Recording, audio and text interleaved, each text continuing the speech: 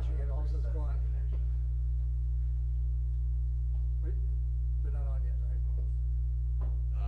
No, they're not. He said 2 minutes, so I'll let you know. That's all right. Yeah, we got time. Yep. People will enjoy music. I'm going to the other church this Sunday. Okay. First time since November. What time is worship? 11. I could have come 2 weeks ago, but then I fell down. But then we had snow, so it's a good thing I don't want to drive out there in the snow.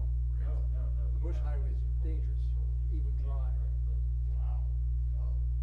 They drive about 100 miles an hour out there. Yeah, it's crazy. I have to go 80 to keep up with them. And then it's still passing me, I'm standing still. Terrible.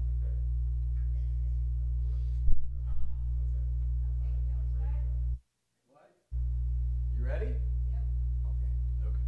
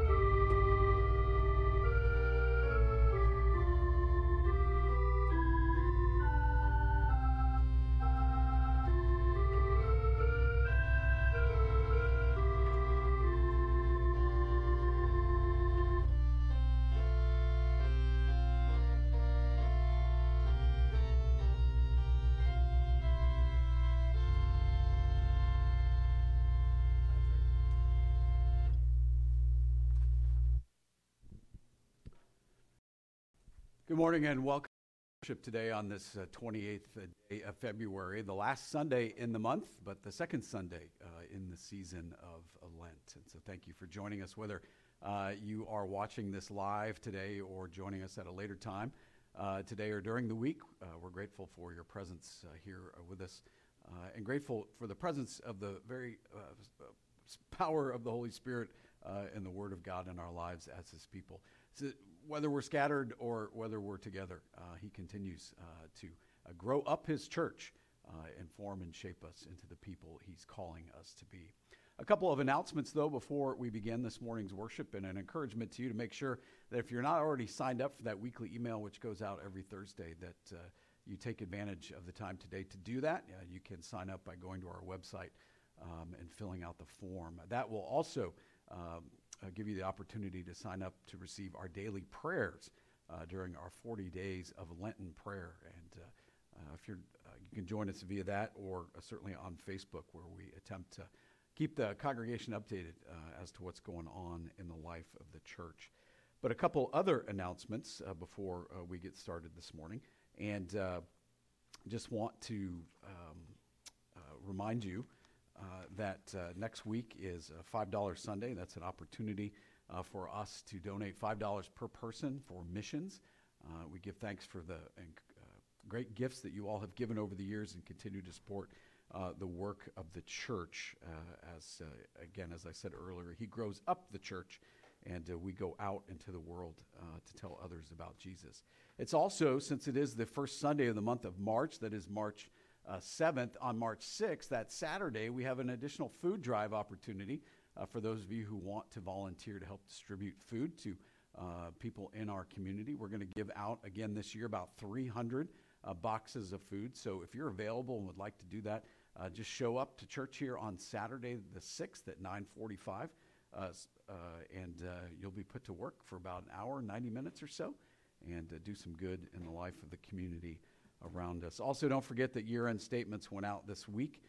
Please check your year-end statement, and if it's not correct, make sure that you let the office know via email for documentation purposes. And you can email Cammie at admin@hcdallas.org. All right. Well, again, thank you for joining us for worship today. And I'm going to ask maybe if Mark, right there, would you bring me a worship folder, if you don't mind, because I forgot mine. I'm going to just step out of the camera for a second. Thank you very much. All right, I'm back, and apologies for that, but we're going to begin with our worship then on page 2 this morning for us. So let's begin in the name of the Father, and of the Son, and of the Holy Spirit. And all God's people say, Amen. Well, if we say we have no sin, we deceive ourselves, and the truth is not in us. But if we confess our sins, God, who is faithful and just, will forgive our sins and cleanse us from all unrighteousness. Let us then all confess our sins before God our Father. Most merciful God, we confess that we are by nature sinful and unclean. We have sinned against you in thought, word, and deed, by what we have done and by what we have left undone. We have not loved you with our whole heart. We have not loved our neighbors as ourselves. We justly deserve your present and eternal punishment. For the sake of your Son, Jesus Christ, have mercy on us. Forgive us, renew us, and lead us, so that we may delight in your will and walk in your ways to the glory of your holy name. Amen. And the mercy of Almighty God, Jesus Christ, was given to die for us, and for his sake, God forgives us all our sins. To those who believe in Jesus Christ, he gives the power to become children of God and bestows on them the Holy Spirit. May the Lord, who has begun this good work in us, bring it to completion in the day of our Lord Jesus Christ. Amen. We continue with our opening hymn, number 540, Christ, the Word of God incarnate.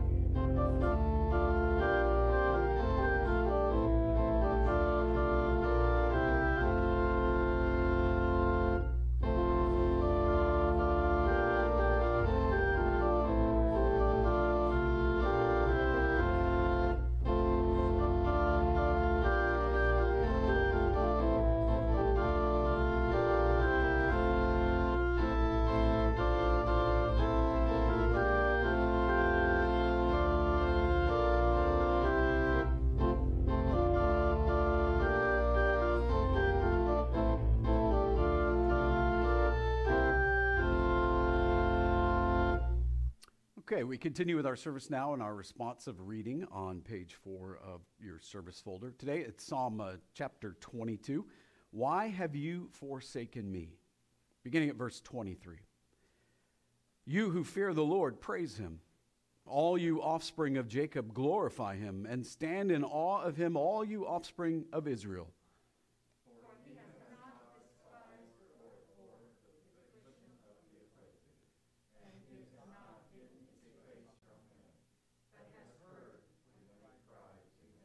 From you comes my praise in the great congregation. My vows I will perform before those who fear him.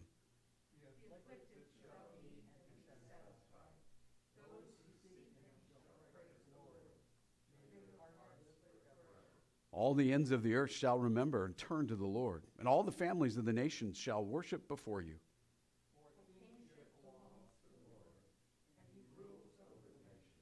All the prosperous of the earth eat and worship. Before him shall bow all who go down to the dust, even the one who could not keep himself alive.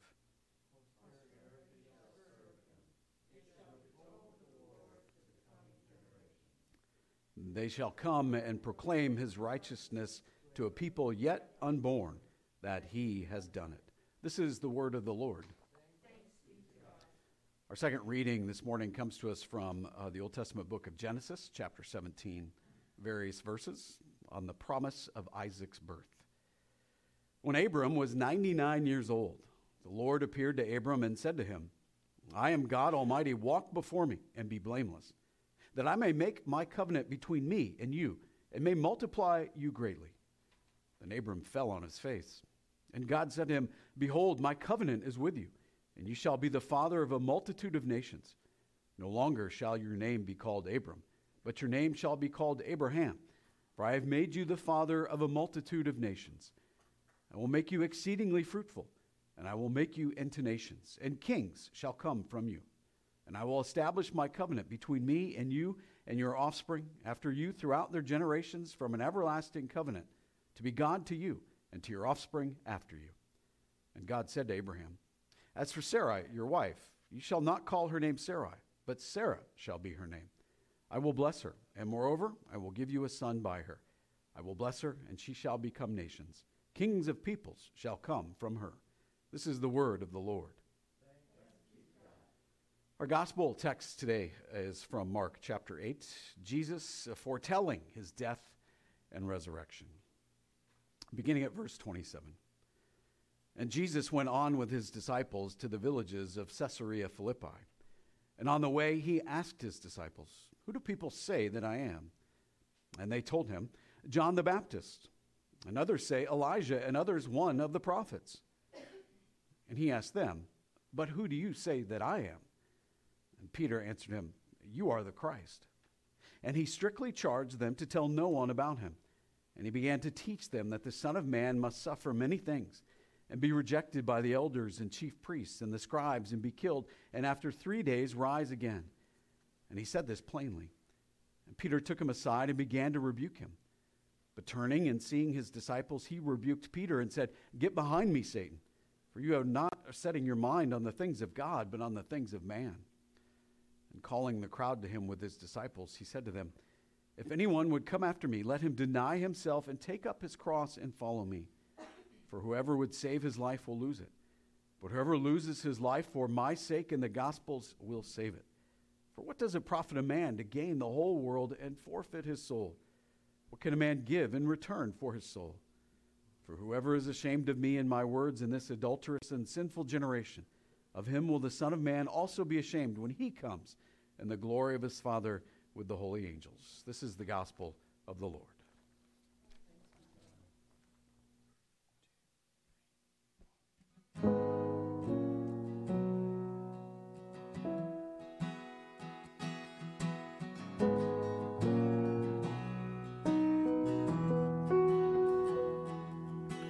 There I was on death row,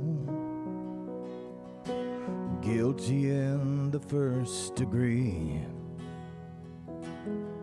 Son of God hanging on a hill. Hell was my destiny. The crowd was shouting, "Crucify." Could have come from these lips of mine. The dirty shame was killing me. It would take a miracle to wash me clean.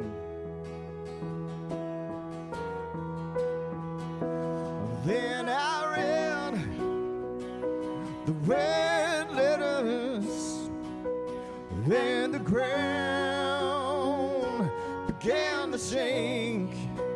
The prison walls started falling, and I became a free man that day.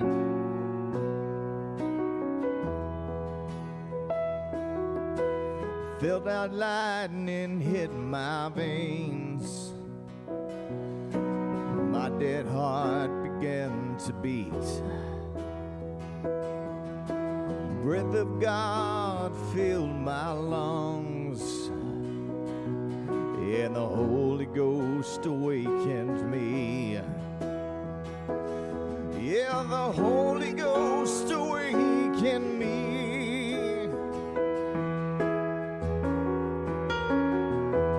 When I read the red letters, and the ground began to shake, the prison walls started falling, and I became a free man that day.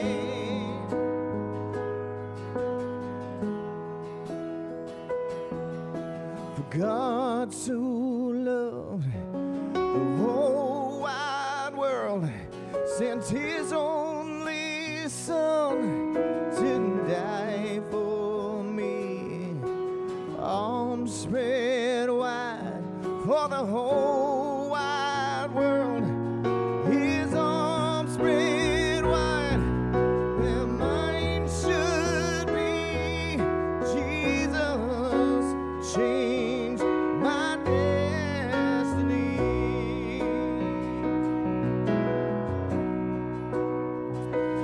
Thank you, God, for red letters, and the ground began to shake. The grace of God started falling, and I became a free man that day. The prison walls started falling, and I am a free man today.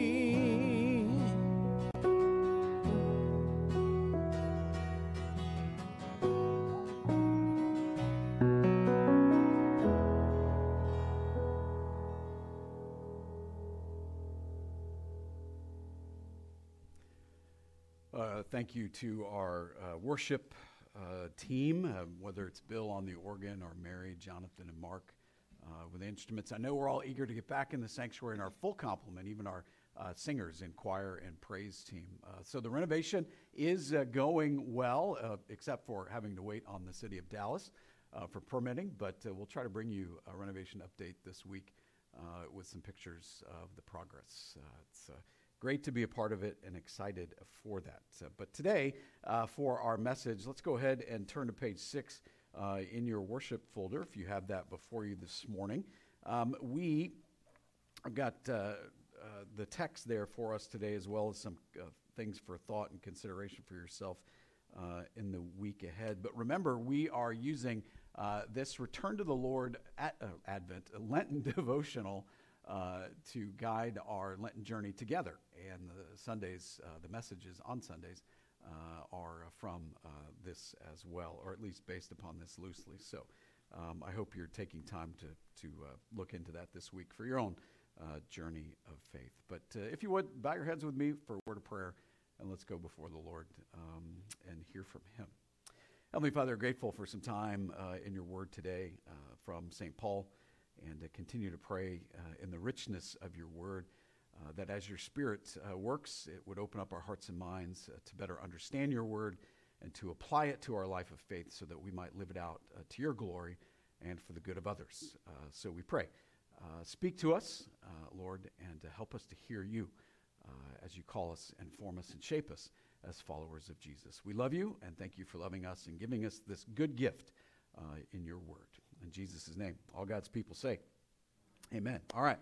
So grace, peace, and mercy to you from God our Father and from our Lord and Savior Jesus the Christ. Amen. It is, as I said, the second Sunday in Lent, and we are looking at Lenten texts and themes to help with the idea that these texts and themes are preparing us for the first Sunday in April. Why? Because the first Sunday in April is Easter. And hopefully you have one of these Lenten devotions, as I said, because I'm referring to it every week. And hopefully you're joining us in those daily prayers, as those prayers are based on the readings of that day. So a journey is better with others, right? And so I hope you'll join me and one another. Anyway, today we are looking at Romans chapter 10, verses 4 through 13, which is found on your service folder on page 6. And it's this idea of of wrong righteousness, which in reality is no righteousness at all, right? Instead, what I would say is that wrong righteousness is a fear-based way of life, right? A demand for compliance or conformity. Right? If you don't do what I tell you, if you don't follow the rules, you will regret it.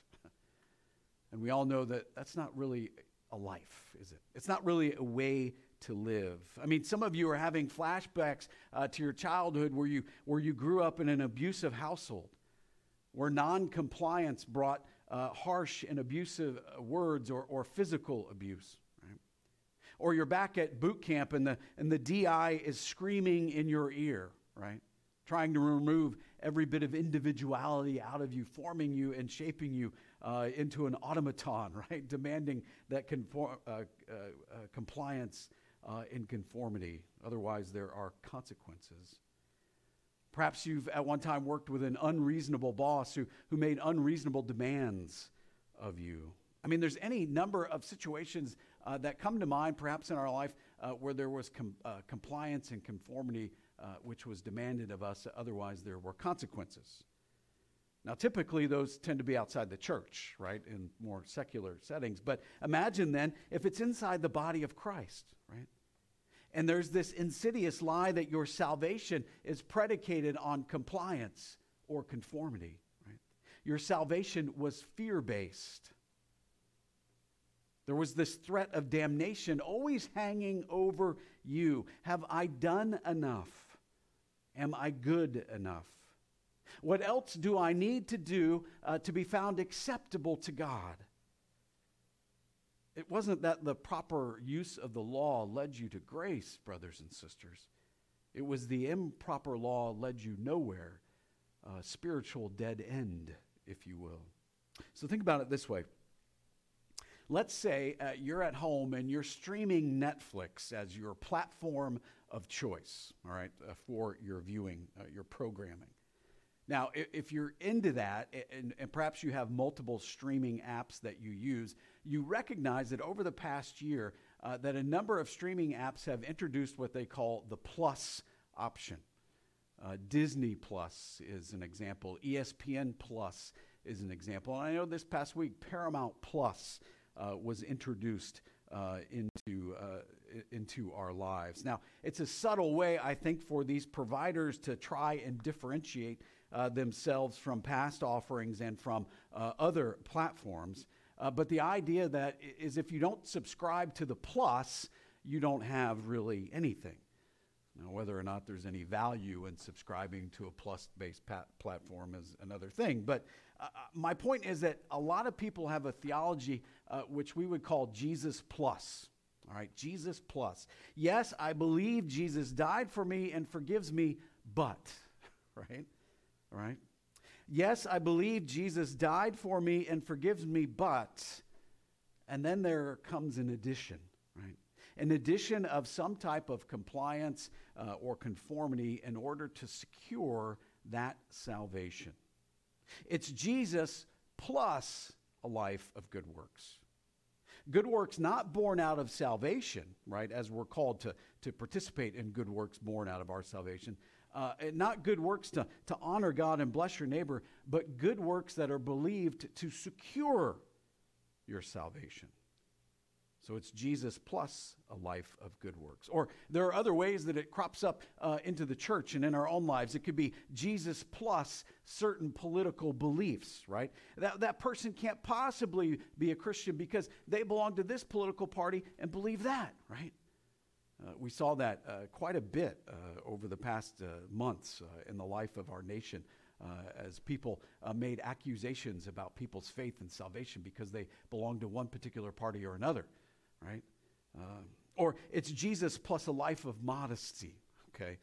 If you don't wear your denim skirt and plaid shirt and live off the grid, right, you can't possibly be a Christ follower. Now, I'm being silly there. But the list goes on and on, from those who do or don't participate in youth group, to those who do or don't participate in mission trips, to those who do or don't tithe, those types of things. But you see where this can go, all right?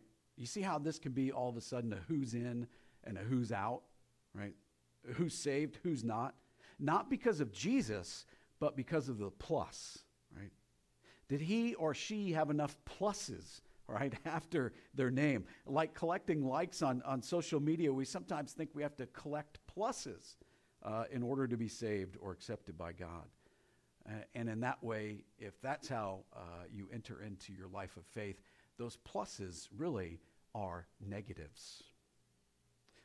Because here's the challenge. The challenge for you and me, I think, is not to mistake the plus sign for the cross, all right? They look alike, right? But they're very different. One means addition, the plus sign, while one equals completed or finished, the cross. One requires we keep adding and adding so as to one day reach this right amount, whatever that right amount is, while one says the amount has already been reached without us doing anything. Think about it this way with your retirement accounts, right? One reason why we're always adding to them, or should be, is that we don't actually know what we'll need, right? Now, financial advisors and planners have models which they could use for our particular circumstances, and there's even no guarantee that we'll even reach retirement, and we can't control the circumstances surrounding it. But imagine if you were born knowing that you had what you needed and didn't need to add anything to it, right? That you came into this world with this sense of financial peace, right? So instead of having a scarcity mindset, right, you would not have that. You would have one of abundance. And that mindset of abundance, knowing that you had everything that you would ever need, financially speaking, because that's this illustration, that then it would affect the way you spent, the way you invested, or the way you gave money away. It would be a totally different approach if you knew you didn't have to think anything at all about your finances. You see, a life of believing and following Jesus is not a life of plus, right? It's not a life of addition and addition and addition. It's Jesus and Jesus alone, right? Jesus who is more than enough for you or for me. Jesus who is our peace, who is our provision, who is our abundance. We don't have to add anything to our lives, our persons, to make us more acceptable to God than we already are because of Christ. And that's Paul's point in this whole section of Scripture. So go ahead and look at the text before you on page 6 of your service folder, and let me read it for us, and with what I have said in mind as you hear these words of the apostle. He says this, beginning in verse 4, "For Christ is the end of the law for righteousness to everyone who believes. For Moses writes about the righteousness that is based on the law, that the person who does the commandments shall live by them. But the righteousness based on faith says, do not say in your heart, who will ascend into heaven?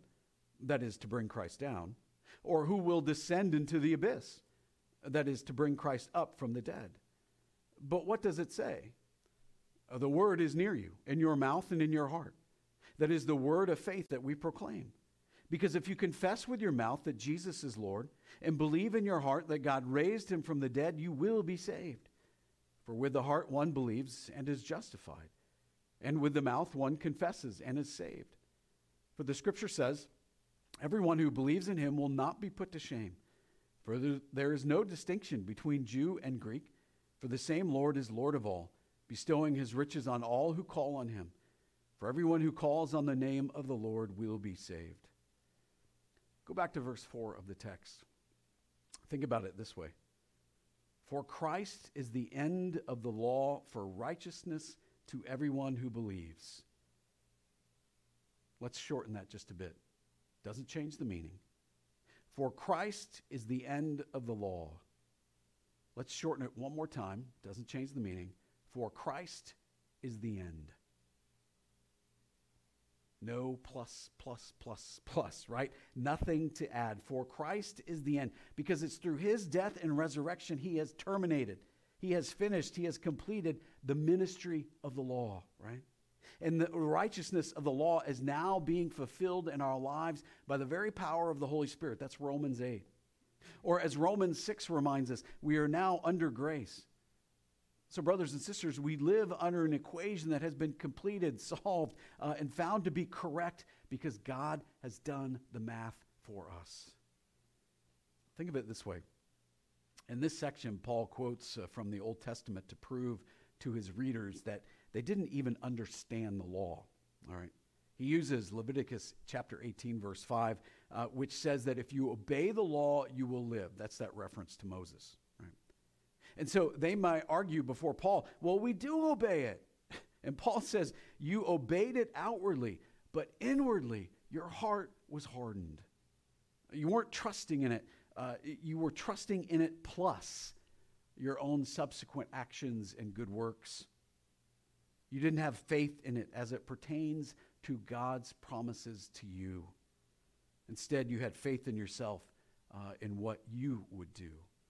That's why the inclusion of that text today from Genesis and the story of Abram and Sarai, for Abraham and Sarah, right?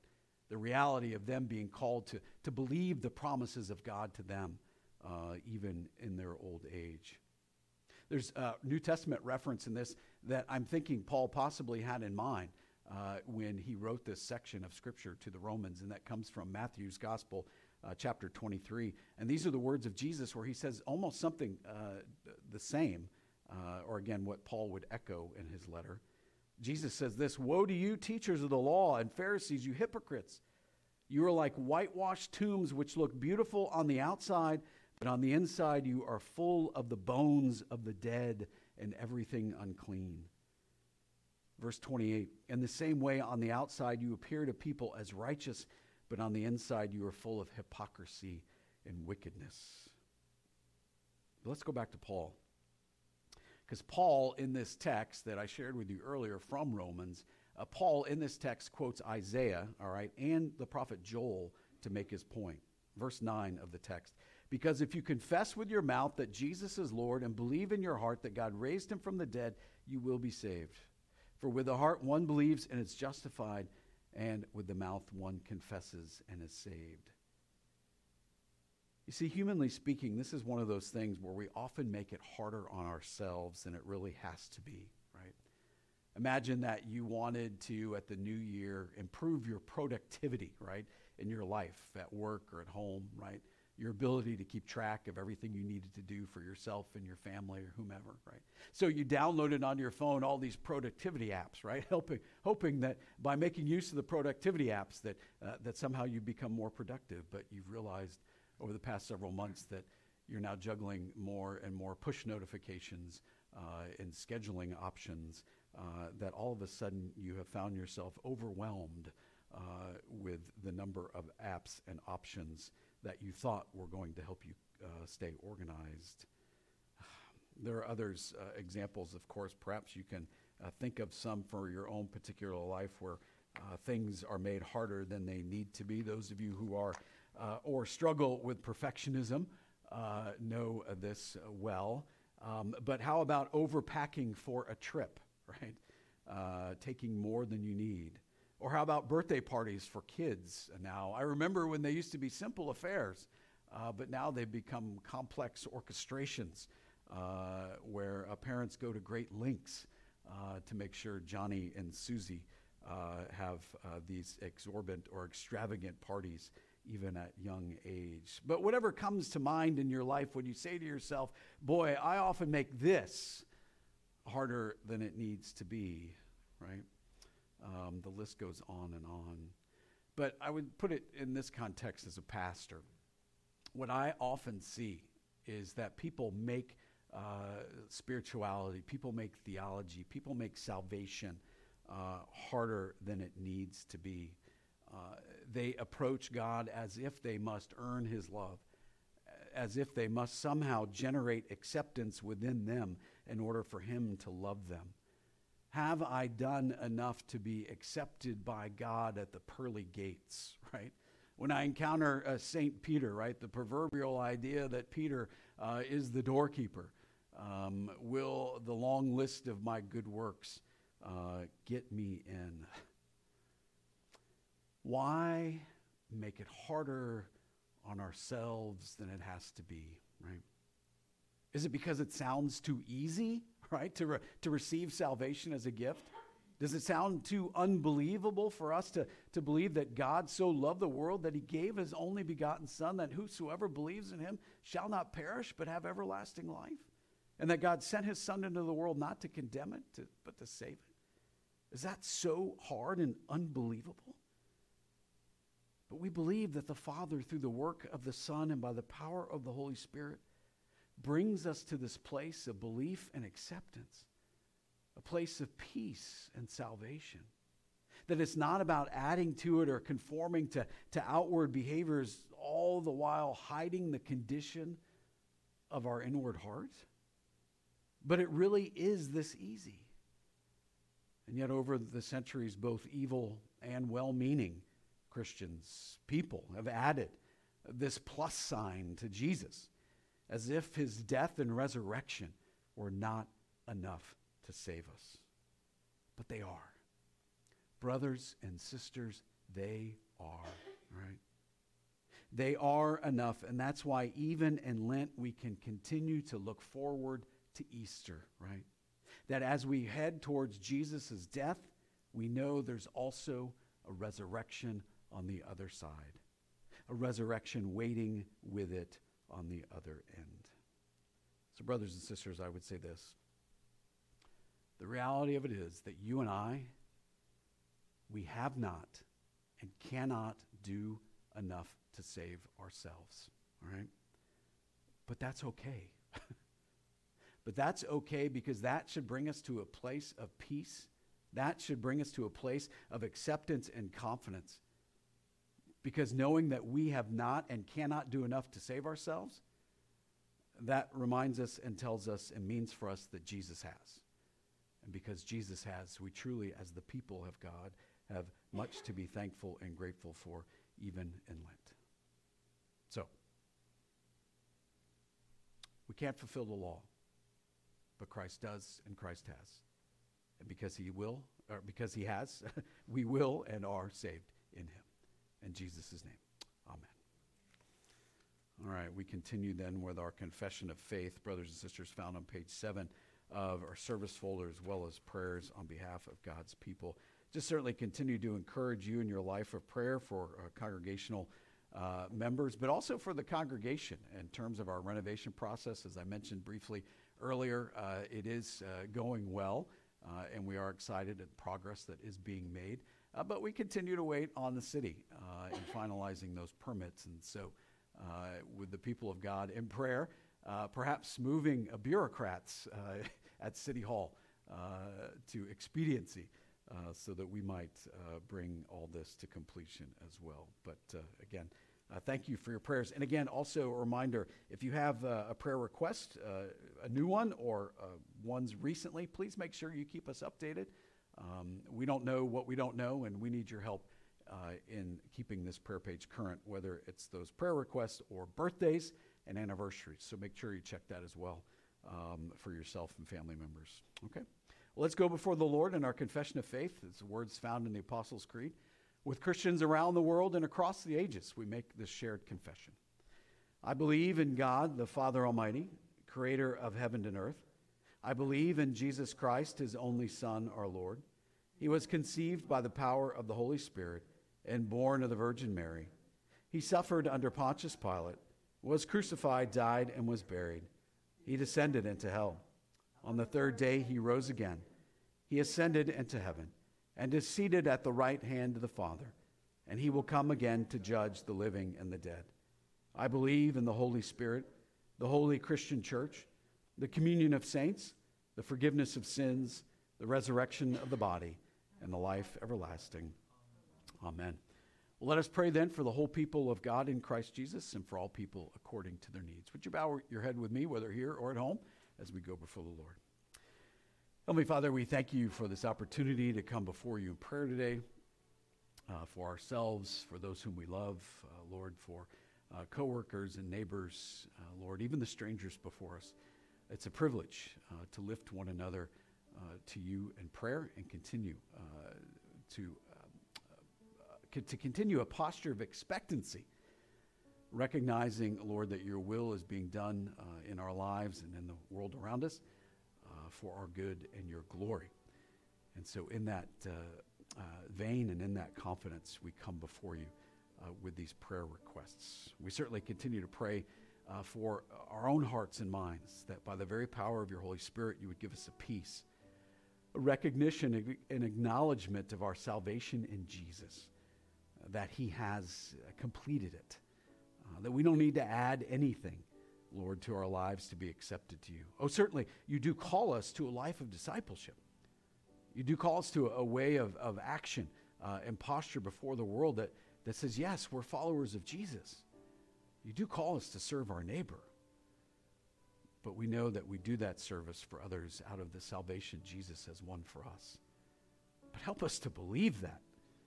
Help us to receive that and rejoice in it, that we're secure in him, and that your Spirit will continue to work in our lives to remind us of that security we have in Christ. And then that call on our lives to do good for others out of that security. So thank you for the gift of salvation. And may this Lenten season, even though we continue on the journey to the cross, may this Lenten season keep ever before us the reality of the resurrection of our Savior Christ.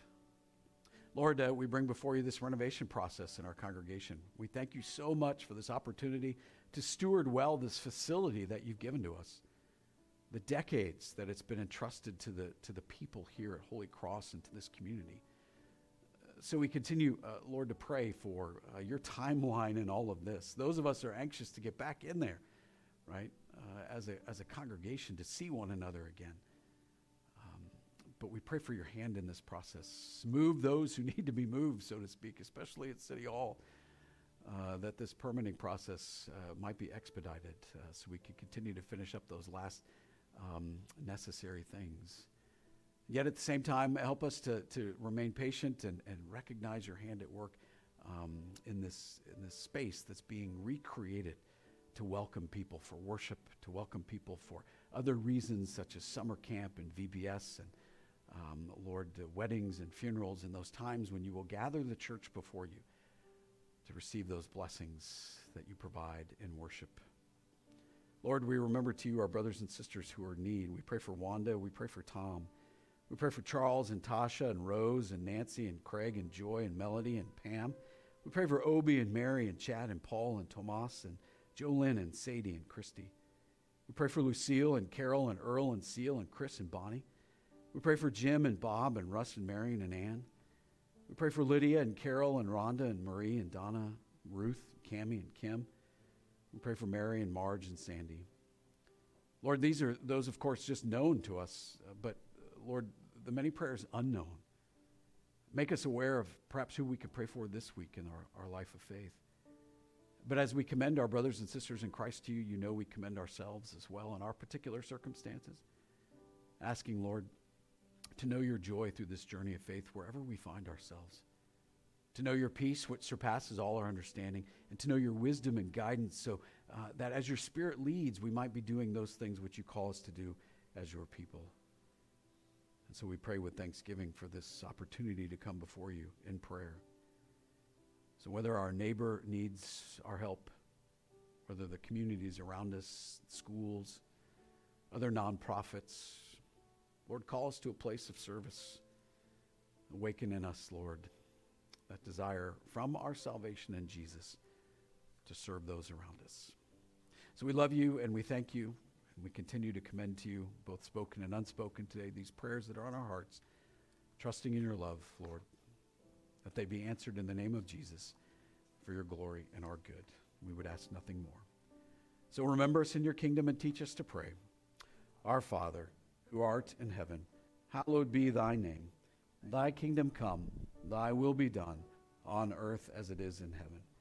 Give us this day our daily bread, and forgive us our trespasses, as we forgive those who trespass against us.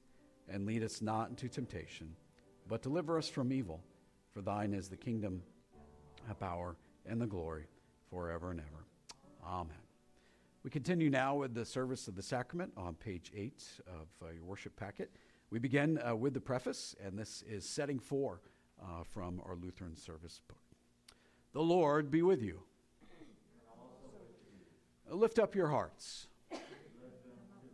Let us give thanks to the Lord our God. It is right to give him thanks and praise.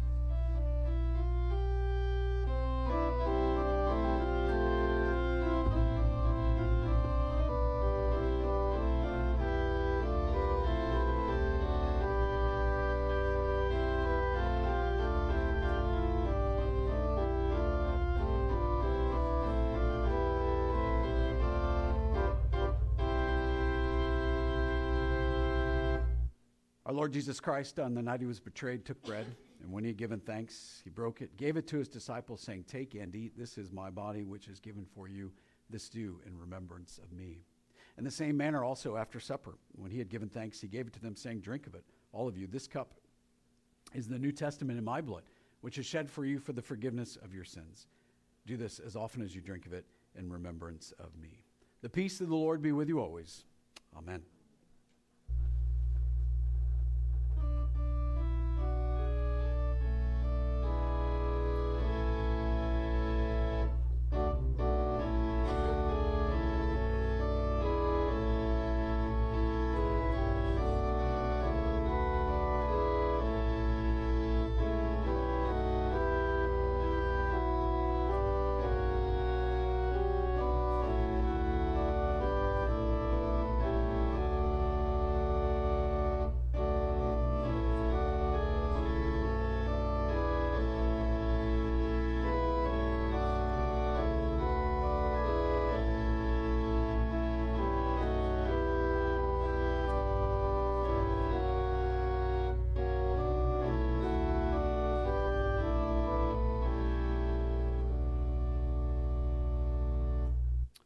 Take and eat the body of Christ, given for you for the forgiveness of your sins.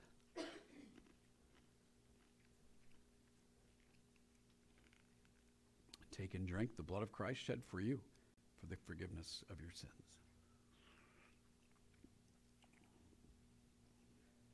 And now may this eating and drinking the body and blood of our Lord and Jesus Christ strengthen and encourage you in one true faith and continually remind you of God's love for you. Go in this peace and go in the assurance of his salvation. Amen.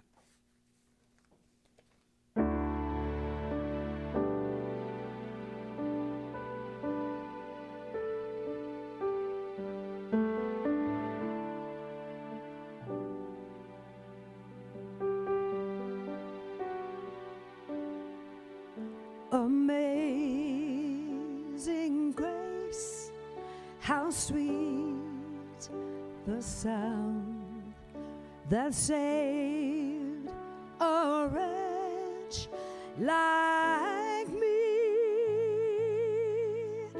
I once was lost, but now am found, was blind, but now I see.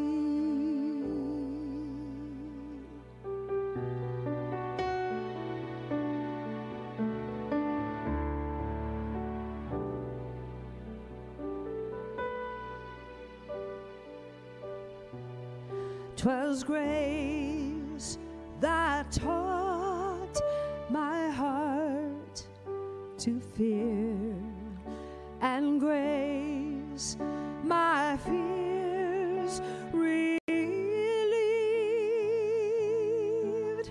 How precious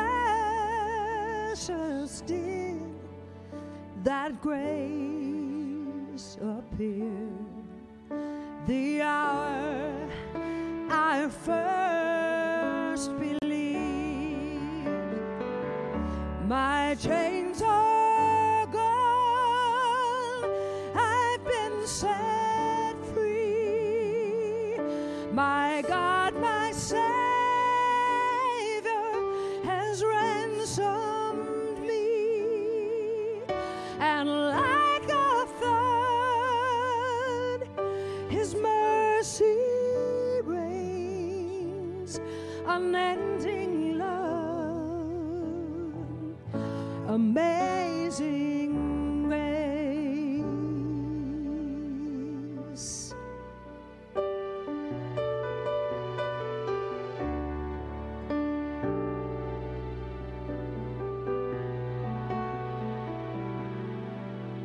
The Lord has promised good to me.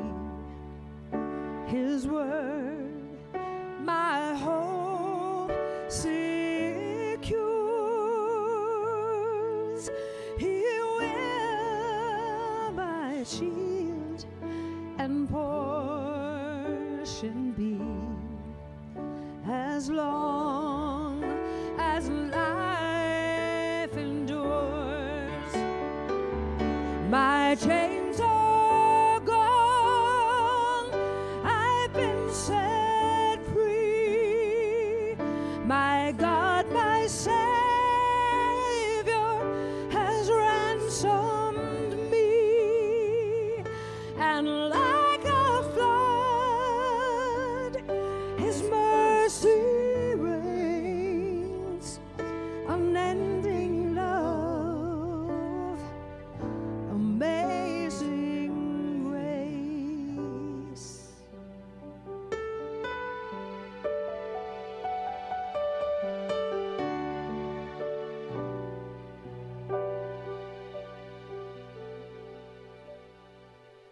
The earth shall soon dissolve like snow. The sun forbear to shine, but God who called me here below will be forever mine, will be forever mine. You are forever mine.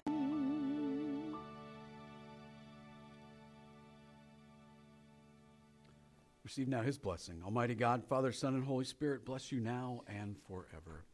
Amen. We close with 3 verses from hymn 556. Dear Christians, one and all, rejoice.